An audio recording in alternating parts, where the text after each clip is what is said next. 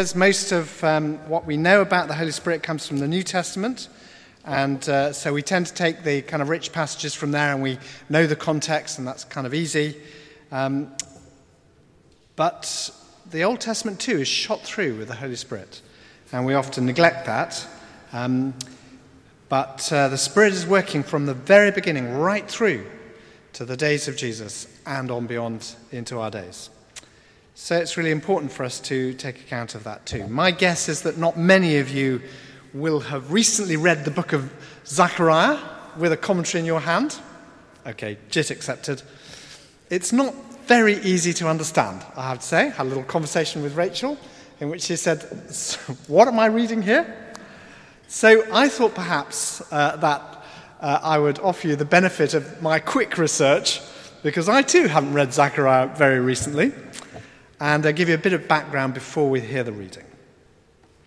So probably the most helpful place to start is, have I got this microphone or not? That's going to pin me down. Okay, so probably the most helpful place for you to start is Ezra's history of the rebuilding of the temple. Ezra is a book in the Old Testament. If you look to about page 475, that's 473, I think, is the beginning of Ezra. So what's been happening is that Nebuchadnezzar, the Babylonian emperor, has just sacked Jerusalem and destroyed its temple. And he's taken all the Israelites from Jerusalem off into captivity. And Jeremiah was a prophet at the time.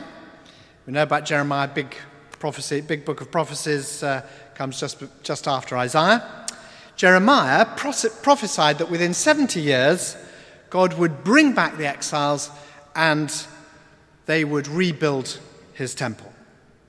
Well, in chapter 1 of Ezra, Cyrus, who is the Persian emperor, he moves in on the Babylonians, takes over the Babylonian empire, swallows that up.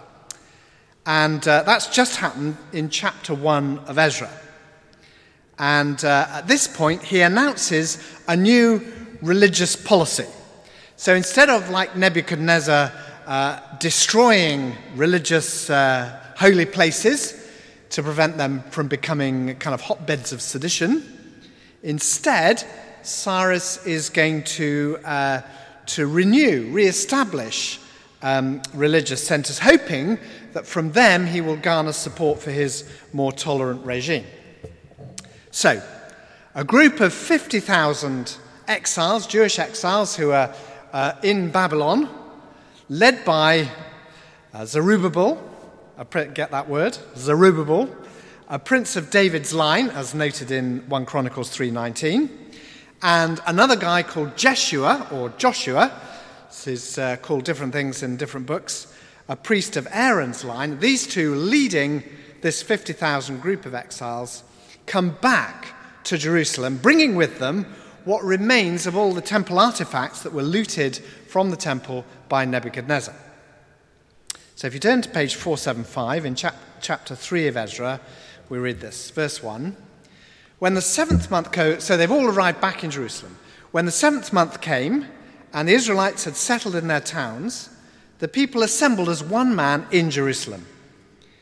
And then Joshua, son of Jozadak, and his fellow priests, and Zerubbabel, son of Shealtiel, and his associates, began to build the altar of God of Israel in order to sacrifice burnt offerings on it, in accordance with what is written in the law of Moses, the man of God.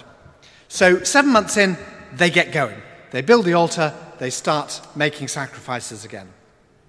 And then, verse 8, in the 2nd month of the 2nd year, so about 5 months later, after their arrival at the house of God in Jerusalem, Zerubbabel, son of Shealtiel, Jeshua, son of Jozadak, and the rest of their brothers, the priests and the Levites, and all who had returned from captivity to Jerusalem, began the work, appointing Levites, 20 years of age and older, to supervise the building of the house of the Lord. So, 70 years later, Jeremiah's prophecy comes true, and the house of God begins to be built again, led by Zerubbabel, the prince of the royal line of David, and his mate, Joshua, who's the high priest. By chapter 4, unfortunately, opposition has begun and has stopped the building work. And that carries on until there's another change of regime, Darius the Mede, who takes over the Persian Empire and moves in on Babylon. Enter Zechariah and his mate Haggai. So chapter 5 begins. Now Haggai the prophet and Zechariah the prophet, a descendant of Iddo, prophesied to the Jews in Judah and Jerusalem in the name of the God of Israel who was over them. Then Zerubbabel, son of Shealtiel, and Jeshua, son of Josedek, set to work to rebuild the house of God. So they get going again in Jerusalem. And the prophets of God were with them, helping them. Okay, so perhaps you'd now like to open your Bibles at Zechariah. So, page 1091, one of the 12 smaller books of prophecies right at the end of the Old Testament. If you start in the New Testament, work backwards from Matthew's Gospel, you come to Malachi, and then before that is Zechariah. And if you go too far, you get to his friend Haggai. Okay, so Zechariah, page 1091. Zechariah's collection of prophecies, structured in two parts. The first is speaking confidently of God's commitment to fulfill his promise of new life for the exiled people.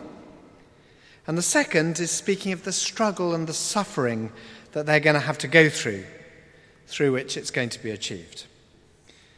Not surprisingly, many of the verses from the second part of struggle and suffering are later applied to Christ, to his passion. So Zechariah 9:9, for instance, reads like this: "Rejoice greatly, O daughter of Zion.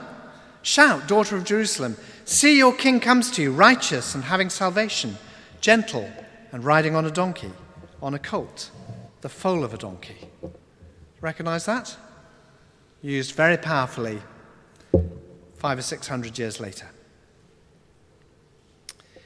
Well, our reading comes from the first part, which begins with a call to repentance, and then there's a series of 8 visions which are explained to us. The third of those visions, in chapter 3, focuses on Joshua, or Jeshua, as he's been called in Ezra, Joshua the priest. So verse 1 of chapter 3, "Then he showed me Joshua, the high priest." Verse 4, "And the angel said to those who were standing before him, 'Take off Joshua's filthy clothes.' Then he said to Joshua, 'See, I have taken away your sin, and I will put rich garments on you.'" And then verse 6, "The angel of the Lord gave this charge to Joshua, 'This is what the Lord Almighty says, if you will walk in my ways and keep my requirements, then you will govern my house and have charge over my courts, and I will give you a place among those who are standing here.'" So that's Joshua, chapter 3, vision 3.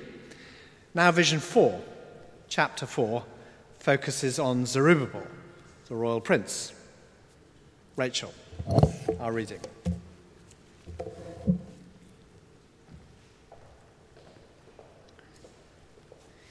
So chapter 4, it's page 952 if you haven't yet found it in your Bibles. The gold lampstand and the 2 olive trees. Then the angel who talked with me returned and wakened me, as a man is wakened from his sleep. He asked me, "What do you see?" I answered, "I see a solid gold lampstand with a bowl at the top and 7 lights on it, with 7 channels to the lights. Also, there are 2 olive trees by it, one on the right of the bowl and the other on its left." I asked the angel who talked with me, "What are these, my Lord?" He answered, "Do you not know what these are?" "No, my Lord," I replied. So he said to me, "This is the word of the Lord to Zerubbabel, Not by might nor by power, but by my Spirit, says the Lord Almighty. What are you, O mighty mountain? Before Zerubbabel you will become level ground. Then he will bring out the capstone to shouts of, God bless it, God bless it. Then the word of the Lord came to me. The hands of Zerubbabel have laid the foundation of this temple. His hands will also complete it. Then you will know that the Lord Almighty has sent me to you. Who despises the day of small things? Men will rejoice when they see the plumb line in the hand of Zerubbabel. These 7 are the eyes of the Lord, which range throughout the earth. Then I asked the angel, what are these 2 olive trees on the right and the left of the lampstand? Again I asked him, what are these 2 olive branches beside the 2 gold pipes that pour out golden oil? He replied, do you not know what these are? No, my lord, I said. So he said, these are the 2 who are anointed to serve the Lord of all the earth.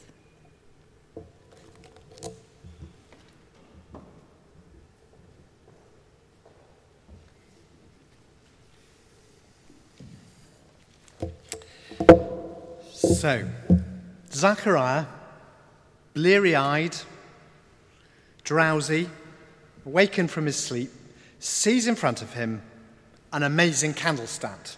Okay, it's a bit hard for us to imagine. I'm going to do my best to help you here. He's not thinking about the those old Jewish candle stands, the menorah, you know, the 7 branched candle stand. That comes about 400 years later. That's not been invented at this point. What he's thinking about is something different. Okay, so there are some hollow candle stands, like trunk-like stands, that have been found in by archaeologists in places like Dan and Anak. And on the top of that, some of them, and on this one, there's a golden bowl. I feel like I need some flour and a wooden spoon here. Okay. So there's the golden bowl on the top of the candle stand. And around the edge of that are 7, around the top are 7 lamps.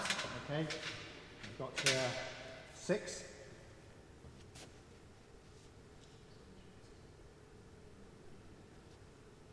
Okay. So, okay, I've got one here I already lit. It's a sticky back plastic. Okay, somebody like to come up and light all of these for me so I can carry on talking. Thank you, Rachel. That's great. Watch out. Okay, so we've got lamps around, but these lamps are a bit different. Okay, so it says so at that point, many lamps would have like a. Have you got my? We haven't found them yet. Okay, so many lamps would have like a pinched lip there, and you would lay the wick. Where's the wick gone? You lay the wick through the pinch, and then it would drip down. It would go down into the oil. So that would be your little candle lamp. Okay, but this lamp has got 7 of those pinches, and they've found ones like that with 7 pinches around it. Okay, so actually instead of that, it kind of looks more like this. Okay, where's my thing gone? Oh, yes, there we go. All right. So if I could have my sanctuary helper to come and light these ones here for me. There you go. She's better at it than I am. Okay, so you've actually got 7 times 7 lamps. So actually, you also imagine that this is all covered in gold. So all the flames are going to be reflecting in the gold. So actually, it's going to look dazzling and brilliant and stunning as Zechariah opens his eyes and sees this lamp in front of him. So here he is, dazzled by this the appearance of this lamp, and there's an angel of the Lord, and they're probably pretty dazzling as well, speaking to him. And so he's stunned, he's impressed, he's overwhelmed, he's dazzled by this. Thank you, Rachel. And he's kind of asking, well, what's this all about? And the angel says, well, don't you know what this is about? And he goes, no, my Lord, you better tell me. So the angel says a few things, and he says, yes, but there's an olive tree either side of it. So that's the first time we've heard of that, so I need some helpers here. Okay, Jit, could you come and help me here? Okay, so just imagine you're in kindergarten, okay? So we all pretended to be trees then. I've got a tree here on the left, okay? Very nice tree. Okay, could I have another tree? Oh, Andrew, another tall tree. That's great. If you could stand on the other side here. Great. Okay. Now, they're olive trees, okay? You can tell that because they've got olive oil, okay? Right? So here they are, right? And they've each got a branch with olive oil on over the lamp, okay? It's obvious. The angel of the Lord says, isn't it obvious to you? And he says, no, otherwise I wouldn't be asking you. So, and more than that, we discover, there are golden pipes, okay? So each tree has a golden pipe from the olive oil to the lamps, okay? It's very clear, isn't it? No, my Lord, what's going on? Okay, he says, well, these two trees are the two sons of oil, the two anointed ones. Who gets anointed? Kings get anointed and priests get anointed. Who are the two kings and priests that Zechariah and Haggai are so concerned about? Well, there's Zerubbabel, the architect, and there are Joshua, the high priest. Okay?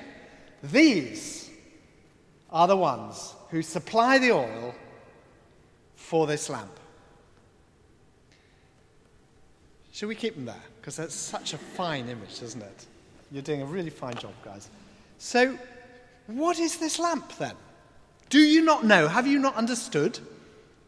At first, we think that this lamp must be God, the light of the world. Jesus is the light of the world, isn't he?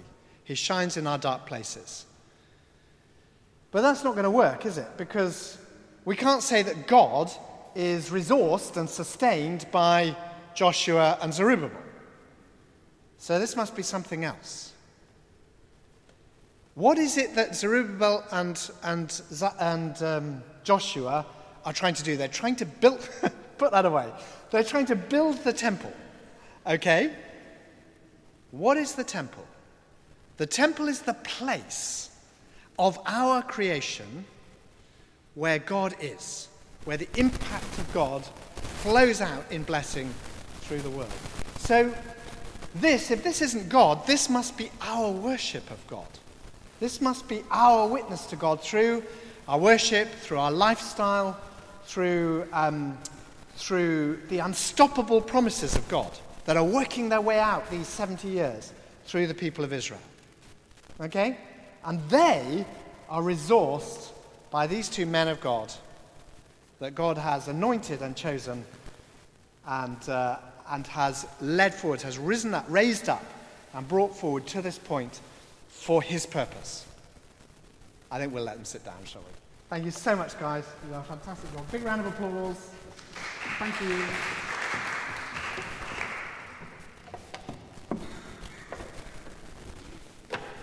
Do you get the idea? So here is the lampstand. Let's just very quickly read our way through this prophecy again. The angel who talked with me returned and wakened me, and as a man is wakened from his sleep, he asked me, "What do you see?" And I answered, "I see a solid gold lampstand with a bowl at the top and 7 lights on it, and each light has 7 channels to the light. Each lamp has 7 channels to the light. And also there are 2 olive trees by it, one on the right and one on the other on the left." And I asked the angel who talked with me, "What are these, my Lord?" And he answered, "Don't you know what these are?" "No, my Lord," I replied. So he said to me, "This is the word..." Okay, so then we go to the end, to verse 11. Then I asked the angel, what are these 2 olive trees on the right and the left of the lampstand? Again I asked him, what are these 2 olive branches beside the 2 gold pipes that pour out golden oil? He replied, do you not know what these are? No, my lord, I said. So he said, these are the 2 who are anointed to serve the Lord of all the earth. And then breaking into the middle of this image about Joshua and Zerubbabel anointed for the task of enabling the worship and witness of the people of God, comes this message axing through the middle. Verse 6. No, my lord, I replied again. So he said to me, this is the word of the Lord to Zerubbabel. Here. We've had the word of the Lord to Joshua. This is the word of the Lord to Zerubbabel. You're the mighty prince. You're the one who's used to pushing people around, telling people what to do. You're the leader of these 50,000 people. This is my word to you. Not by political might, not by energy and physical strength, but by my Spirit, says the Lord. You've been working really hard these years to build this temple, this task that I've set you. And for all of your authority, for all the 50,000 people that you've got at your disposal, you have not succeeded, have you? Well, I want you to get going again. I want you to start up again. I want you to not to give up, but to throw your energy into it again. But listen, that's not why you're going to complete it. You're going to complete this task because it's my task, because I am choosing for you to do it. And so I want you to do it by my Spirit, depending on me, not on yourself, not on these 50,000 guys that work for you. Not by might, political will, not by strength, physical energy and skill, but by my Spirit, says the Lord. That's how it's going to happen. Because who are you, O mountains, before Zerubbabel? What do you think you're about? You think you're going to stop Zerubbabel, this pile of rubble that's getting in the way of the building work, this mountain of opposition, of political opposition around here and across the Persian Empire? No chance. Before my Zerubbabel, you mountain, you're going to be made absolutely flat. By my Spirit, says the Lord. And then the word of the Lord came to me. Just before that, sorry. Then he, Zerubbabel, will bring out the capstone. So he's laid the foundation, and when he finally finishes the temple, there'll be a capstone. There'll be a final stone to put into place, the last piece of the jigsaw. And when Zerubbabel himself brings that capstone out, wow, what rejoicing there's going to be. Because we will have finished this task that we set ourselves only by the power of God. And we'll be shouting, you'll be shouting, God bless it. God bless this capstone. God bless us. As with the completion of this task, God pours out his Spirit through this temple and out into the land. Then the word of the Lord came to me. The hands of Zerubbabel have laid the foundations of this temple. His hands also will complete it. What a great thing to hear as a leader. How encouraging, how exciting. Then you will know that the Lord Almighty has sent me to you. Who despises the day of small things? Is it you, Zerubbabel? You, Joshua?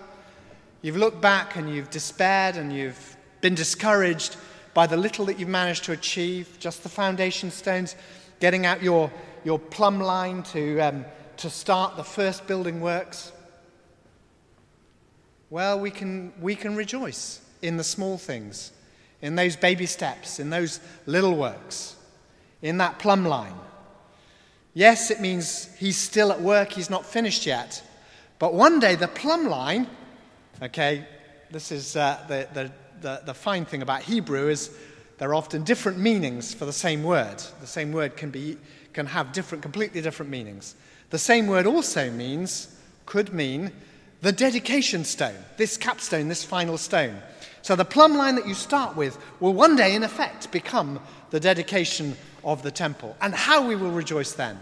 So we can rejoice already in the small steps towards that we see you taking. Don't be discouraged. Don't despise the day of small things. Give yourself to those foundational activities, because one day God will give you completion. And these 7 are the eyes of the Lord, which range throughout the earth. Okay, yeah. Is that not obvious to you, Zechariah? No, my Lord, what on earth are you talking about? Okay, well, eyes can also, that word can also be used, so that eyes connects with the use of the word eyes from the previous vision with Joshua, but it can also mean the river, the springs, the sources, the rivers. So these eyes of God, these rivers of God, not only look throughout the land, but they also flow out throughout the land. And this image will be picked up later or has been picked up already by Ezekiel across in exile. The idea that one day there will be a river flowing out of the temple, getting deeper and deeper and deeper. You'll remember we started with that image a few weeks ago. So when you complete this temple, the river of the Spirit of God will flow out from this place across the nation, and from this nation across the empire and across the world. Back to the olive trees. So what does all of this mean to us? Where do we go with this? I suppose the starting point for us is the question, what is the task that we have taken on for the Lord? What is the task that you have taken on for the Lord? I think we're all believers here tonight. If you are not a believer, I would be saying to you, the really resonant, significant, important, powerful thing for us about the building of this temple is that in the ministry of Jesus, we discover the meaning of the temple shift. Firstly, it shifts from this physical building that Zerubbabel and his mates are building to the life of the Lord Jesus, in whom we have the presence of God. This is the place where the presence of God is visible for the people of Israel. In Jesus, we have the presence of God made manifest and visible to the whole world. But Paul understands that Jesus passes on his capacity as the temple, the presence of God in the world, to his people, to us, as we become one with him. So as we become part of his body, so we take over his role as the temple. So what's happening now is Jesus is building a new temple in us, right here, right now.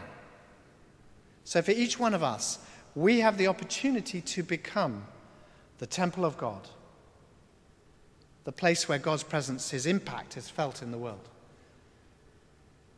And for us as Christians, that's our invitation.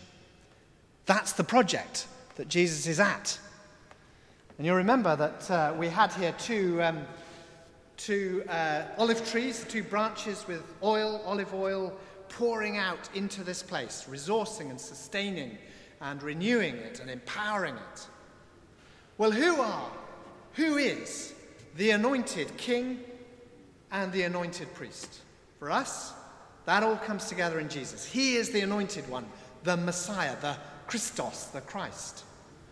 There's 3 different language words for the same thing. Anointed of God, priest and king.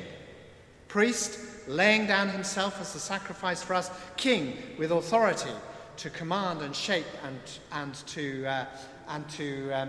fulfill the purposes of God.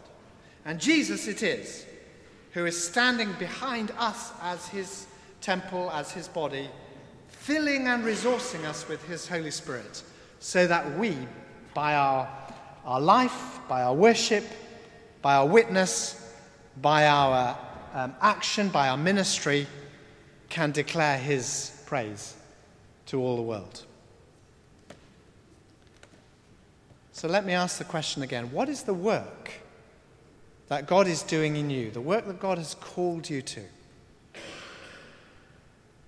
What is the work that God has called us to do, this congregation tonight, this evening 6:30 congregation? What is the work that God has called us at St. Jude's to do?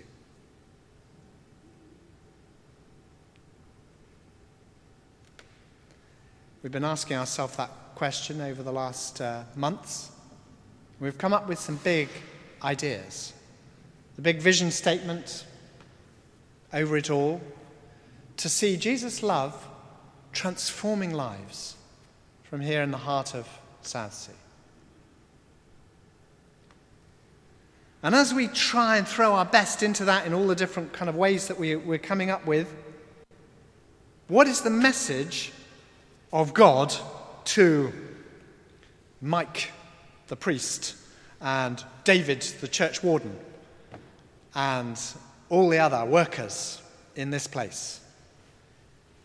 Not by might, not by energy, not by skill, not by your competence, but by my Spirit, says the Lord.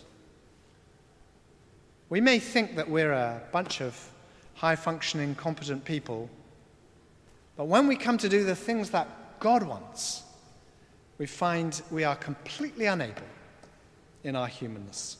We have a go at it, and we don't get very far. Because the things that God calls us to do cannot be done by us humanly, by our human energy and wisdom and skill and might. They can only be done by the power of the Spirit at working in us. We have to depend on the Spirit. I do a lot of my work, it has to be said, through my own confidence and competence. I'm answering emails, and I'm preparing sermons, and I'm organizing stuff, and I'm coming up with ideas, and I'm recruiting, and I'm doing all those things that you expect me to do as a leader in this community. But when it comes down to it, I cannot bring anybody to Jesus. I cannot change anybody's life. I cannot heal anybody. I cannot bring in the kingdom of God in Southsea. It's beyond me. Only way it can happen in me is by the power of the Holy Spirit pouring his grace and power into me as a leader. Now, I pass on the responsibility to you guys. I'm always saying, don't look to me to do this stuff. It's for you. We're all in it together. We're all disciples of Jesus. But the same is true for you. You cannot do the things that God calls you to do unless you depend on his Spirit. So we have to figure out in this series on the Holy Spirit, how do we depend on the Holy Spirit? Well, very quickly, I got a few little lessons that come out of this image of Zechariah for us and the context of it. And the first is, don't give up. Okay, it's very tempting to give up because we know we can't succeed on our own. But the message through Zechariah and Haggai to Zerubbabel and Joshua is, don't give up. You've started, keep on going, because God will finish this work through you. Keep going. People may be in your way, people may be stopping you, hindering you, but God can't be stopped in his work. May take him time because his timescales are different to yours, but he will achieve what he wants to through you, so don't give up. Secondly, be patient. Well, that's kind of part of the first. God's timescales are his own. Sometimes we have to wait. Sometimes we have to wait a long time. But God will bring to pass what he has chosen to do in you. So in the meantime, be patient, be trusting, but also be alert for that moment when you're called back to renewed effort. Sometimes we just have to stop and wait and let things move forwards in their own time. Zerubbabel couldn't change imperial policy, at the heart of the empire. He was just waiting for things to change so that God's opportunity would come for him again. Sometimes we have to wait, but we also have to be alert for the moment when the prophecy comes and it's time to get going again. Thirdly, do it together. It's no mistake that we've got two guys here, Zerubbabel and Joshua. They support each other, they encourage each other. Jesus called disciples together to be disciples. He never used the word disciple singular. It was always disciples. He calls us to work together, to encourage one another, and to support one another, and to complement one another. A priest and a king working with a city in order to build his temple. Your leaders working together with all of you to build what God is building here. Fourthly, don't despise the initial efforts, the first plans, the baby steps, the little things that you've got in mind now. You can have the big vision, and the fact that our current actions are not anywhere near our final vision isn't a problem with God. Don't despise that. Don't be dismayed. Don't be discouraged. Keep going. Do those things that you need to do first. Get started now with the Bible studies you have to make. Get started with the character strengthening you have to do, the relational foundations you have to put into place, the faithfulness to Jesus upon which everything else is built. Fifthly, and here's the crunch, and here's where it comes for our sermon theme today. Trust God's Spirit, not yourself. Unless the Lord builds the house, their labour is but vain that build it.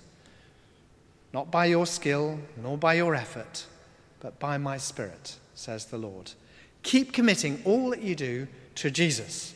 Keep asking for his Holy Spirit to empower what you're up to. Keep trusting his Spirit for wisdom and for breakthrough. Keep telling other people that the work that you're doing is not your work. It's not up to you. It's down to him. And finally, sixthly, one day, the day of rejoicing will come. You'll see the Spirit will give you the opportunity, the moment, to put the capstone on your work. And you will see the Spirit breaking out through the work that you have done. The legacy that God has built for you, like the legacy he built through Zerubbabel and Joshua, which for another 400 years was a source of blessing across the world. You will see that moment when the Spirit pours out of your work in greater blessing than you had imagined. How can we be sure of all of this? Because it's not Zerubbabel and it's not Joshua who are standing behind us, because it's not me and not Jit standing behind you. We're not the sons of oil. It's Jesus, the anointed Messiah, who is this son of oil, this anointed one, who is offering us the oil of his Spirit, the power of his grace, for our lamp of witness, who's made the sacrifice as priest to free us from the past, and who has the authority to command that mountains be made flat in front of us, and who pours out his Holy Spirit upon us, welling up within us to eternal life.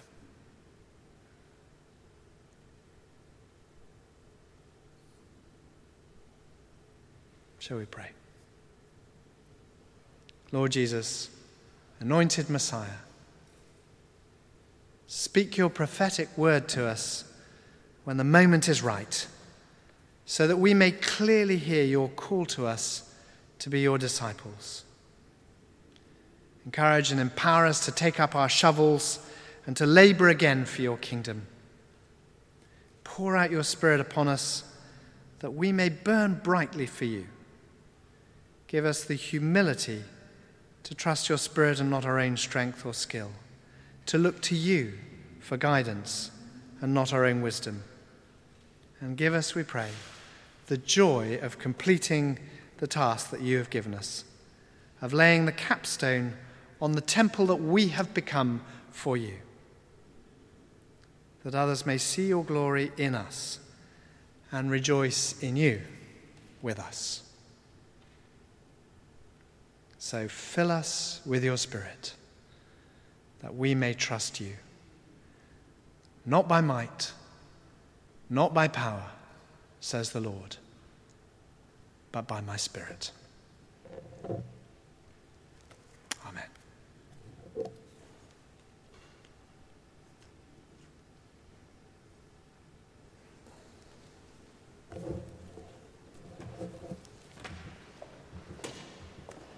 Mike, thank you very much.